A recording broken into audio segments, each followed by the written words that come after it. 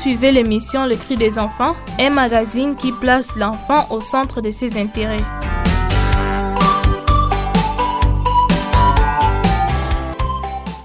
Un programme de la Fondation Radio pour les enfants que vous propose la RCB, Radio Communautaire de Boma. Comment vivre avec la COVID-19 et les thèmes que nous sommes en train de développer.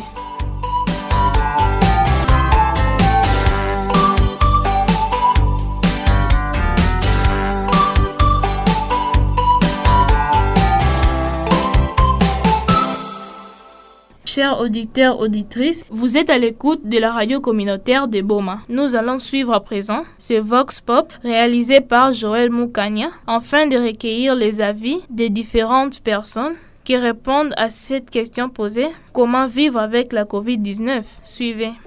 Jeune élève primaire, selon vous, comment pouvons-nous vivre avec la maladie à coronavirus malgré que la vie continue?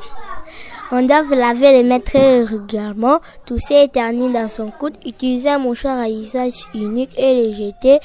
Et puis, nous pouvons respecter 1 mètre de longueur et les parents peuvent nous surveiller à bien respecter notre reste des barrières. Toi, en tant qu'élève, comment pouvons-nous vivre avec la maladie malgré la maladie Covid-19, malgré la vie continue? Selon moi, élève, nous devons toujours respecter les gestes barrières. Par exemple, laver les mains, éviter les accolades, respecter d'au moins une distance d'1 mètre. Et pour nous, les élèves, on doit toujours nous mettre les lave-mains et dans nos bancs doivent être dans une distanciation d'au moins 1 mètre. Et les autorités doivent surveiller que nous respectons bien les gestes barrières. Ok, merci. Merci. En tant que vous, commerçante, comment pouvons-nous vivre avec la maladie à coronavirus malgré que la vie continue? En tout cas, pour nous les commerçantes, nous devons d'abord respecter les gestes barrières. Parce que sans ces gestes barrières, nous allons tous mourir. Alors, il y a encore une difficulté parce que nous montons dans des transports, nous sommes coffrés. Là maintenant, on saura comment se protéger. Alors, même quand nous partons dans des frontières, on fait des échanges avec les amis là-bas, on achète des biens et on ne sait pas parfois, là nous serons contaminés avec les autres. C'est pourquoi respectons les gestes barrières. Tous les 5 gestes barrières, de lave-mains, on peut aussi porter des cache-nez et tout ça, ce qu'on nous a donné, c'est ça qu'on devait respecter pour nous protéger contre ce Covid-19. Ok, merci beaucoup. Bonjour, papa. Bonjour. Selon vous, en tant que travailleur, étant donné que la Covid-19 est encore avec nous, comment peut-on vivre avec ça? Oui, merci. Je pense que ce qui est important, nous devons nous habituer à vivre avec la pandémie, comme nous vivons avec la malaria, avec d'autres maladies. Mais ce qui reste sur le plan économique, ça a perturbé les situations économiques du pays qui étaient déjà précaires. Vous savez, au niveau des entreprises, c'est maintenant à tous les rôles, c'est le minimum qui fonctionne. Donc, les rendements ne peuvent que baisser. Et puis l'impact économique est devenu purement négatif. Les conséquences, c'est la crise. C'est ça le problème. Mais ce qui est vrai, il faut que l'État congolais puisse prendre toutes les dispositions possibles pour venir en aide aux entreprises afin de leur faciliter de maintenir leur cap. Et après ces 2 confinements, comment peut-on vivre parce que la vie ne s'arrête pas, elle continue? Non, c'est comme ça que j'ai dit. Nous avons l'obligation, nous sommes obligés de nous habituer à vivre avec la pandémie, puisque, comme vous avez dit, la vie continue. C'est question de respecter les gestes barrières, c'est question de chercher à épargner les uns et les autres, tout en vivant avec beaucoup de sagesse, puisque la maladie, elle est là, elle est réelle. Et nous devons fournir des efforts dans la société, changer de rythme de vie, savoir que la maladie est là. Et les employeurs et les employés doivent maintenant savoir comment s'adapter à cette pandémie. Merci. À moi de vous dire merci. Bonjour, pasteur. Bonjour. Étant donné que vous êtes pasteur, comment peut-on vivre avec la Covid-19? Merci pour la question. La Covid-19 étant une réalité et étant aussi obligé de vivre avec, l'unique manière que nous avons d'abord, c'est de accepter de mettre en pratique les conseils donnés par les autorités sanitaires, en plus apprendre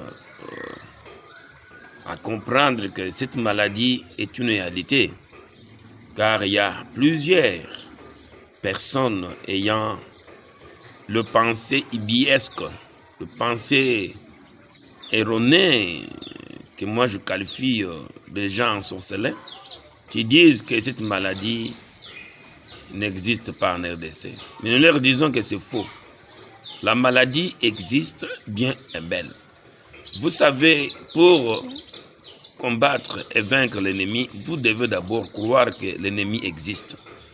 Deuxième chose, c'est connaître ses tactiques, sa technique de combat, afin de le vaincre. Nous aussi, nous avons compris que cette maladie Covid-19 étant une pandémie, étant aussi une virus, cette maladie, nous savons maintenant comment elle vit, c'est-à-dire comment elle se transmet.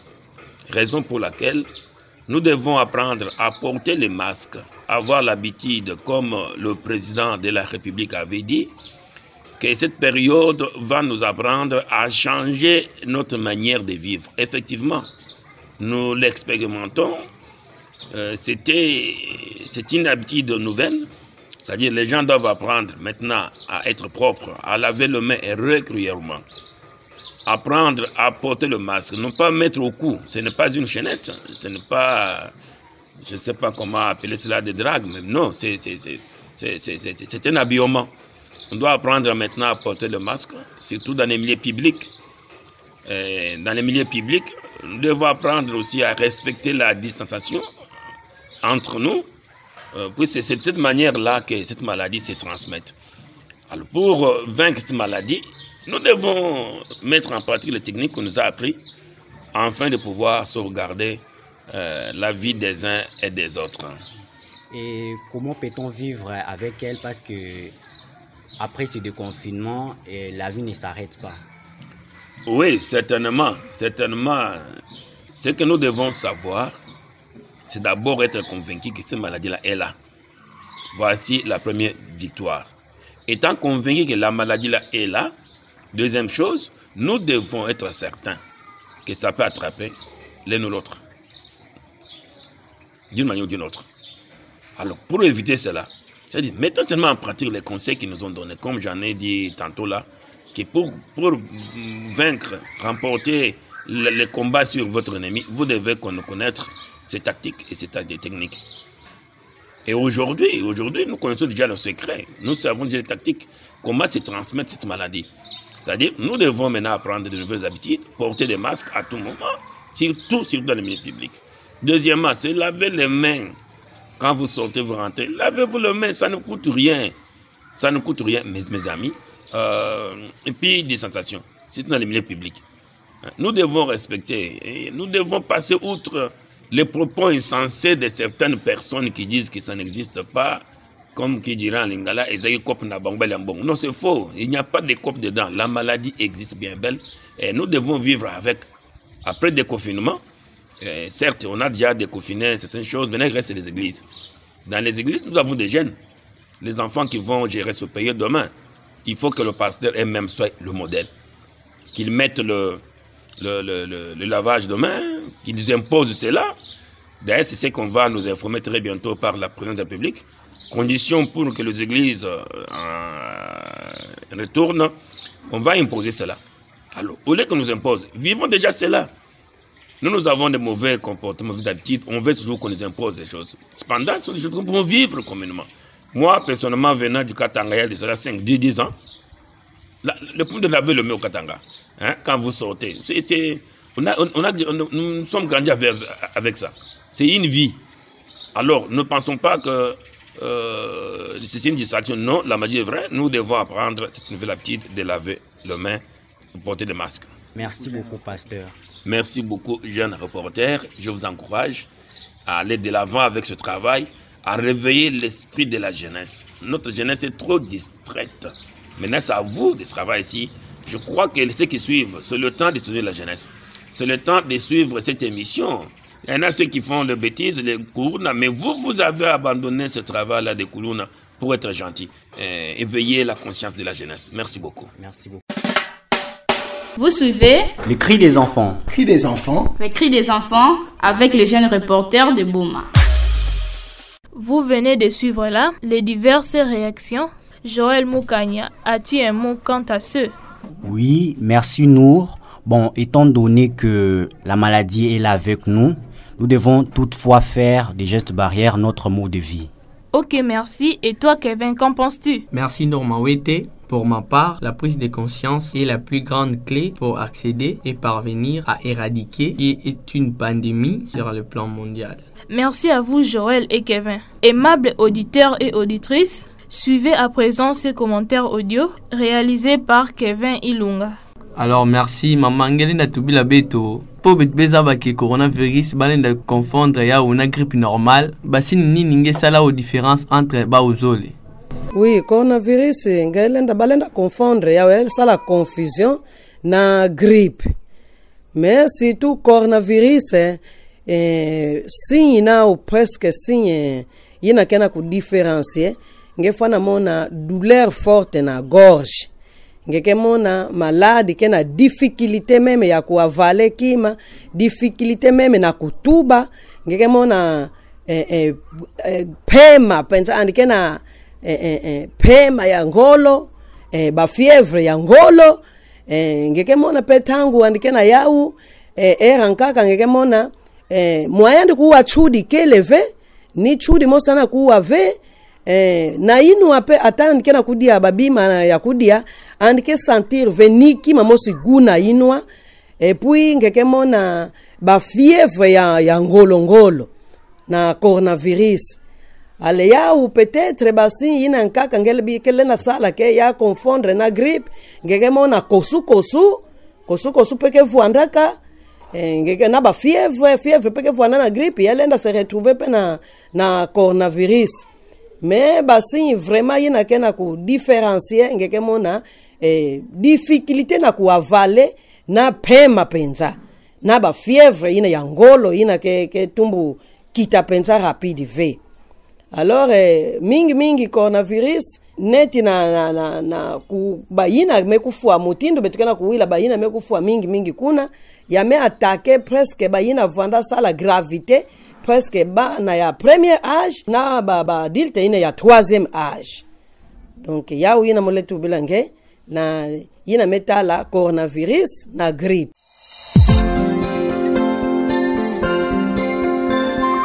Vous suivez Les cris des enfants. Les cris des enfants. Les cris des enfants. Avec le jeune reporter de Boma. Sur la RCB.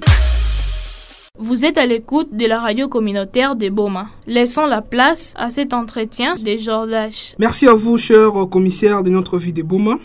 Depuis que nous sommes obligés de vivre avec la COVID-19, comment appréciez-vous le comportement de la population vis-à-vis de celle-ci? Merci. Je voudrais dire ceci.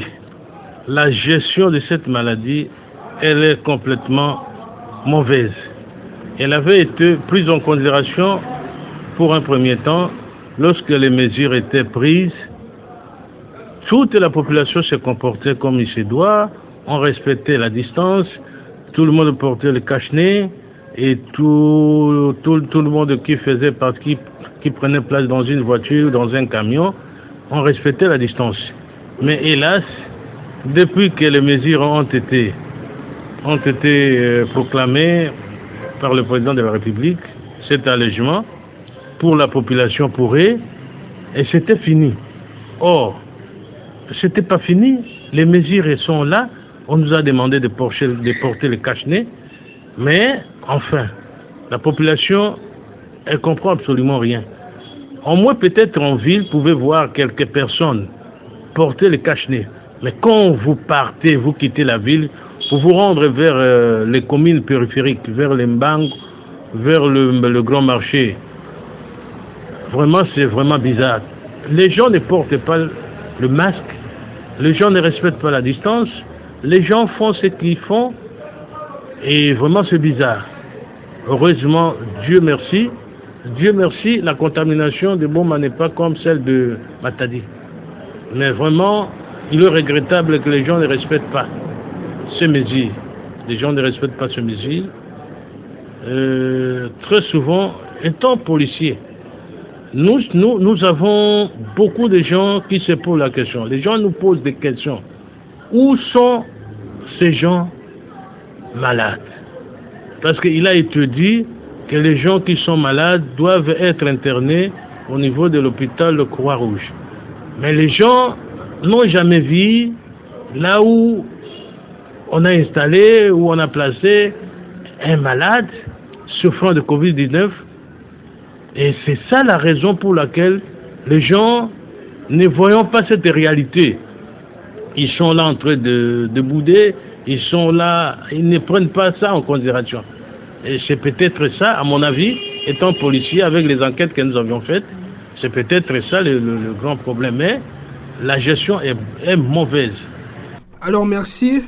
Que conseillez-vous à la gestion de cette pandémie dans les entreprises, écoles, marchés et autres lieux publics? Ça c'est notre travail, madame, ça c'est notre travail. Nous le faisons tout le temps. La police ne croise pas les bras. Et tout le temps, si nous sommes de passage et si nous avons un travail à faire, soit en se retrouvant dans une école, dans une entreprise, nous donnons toujours des conseils à des personnels des entreprises, à des personnels des écoles.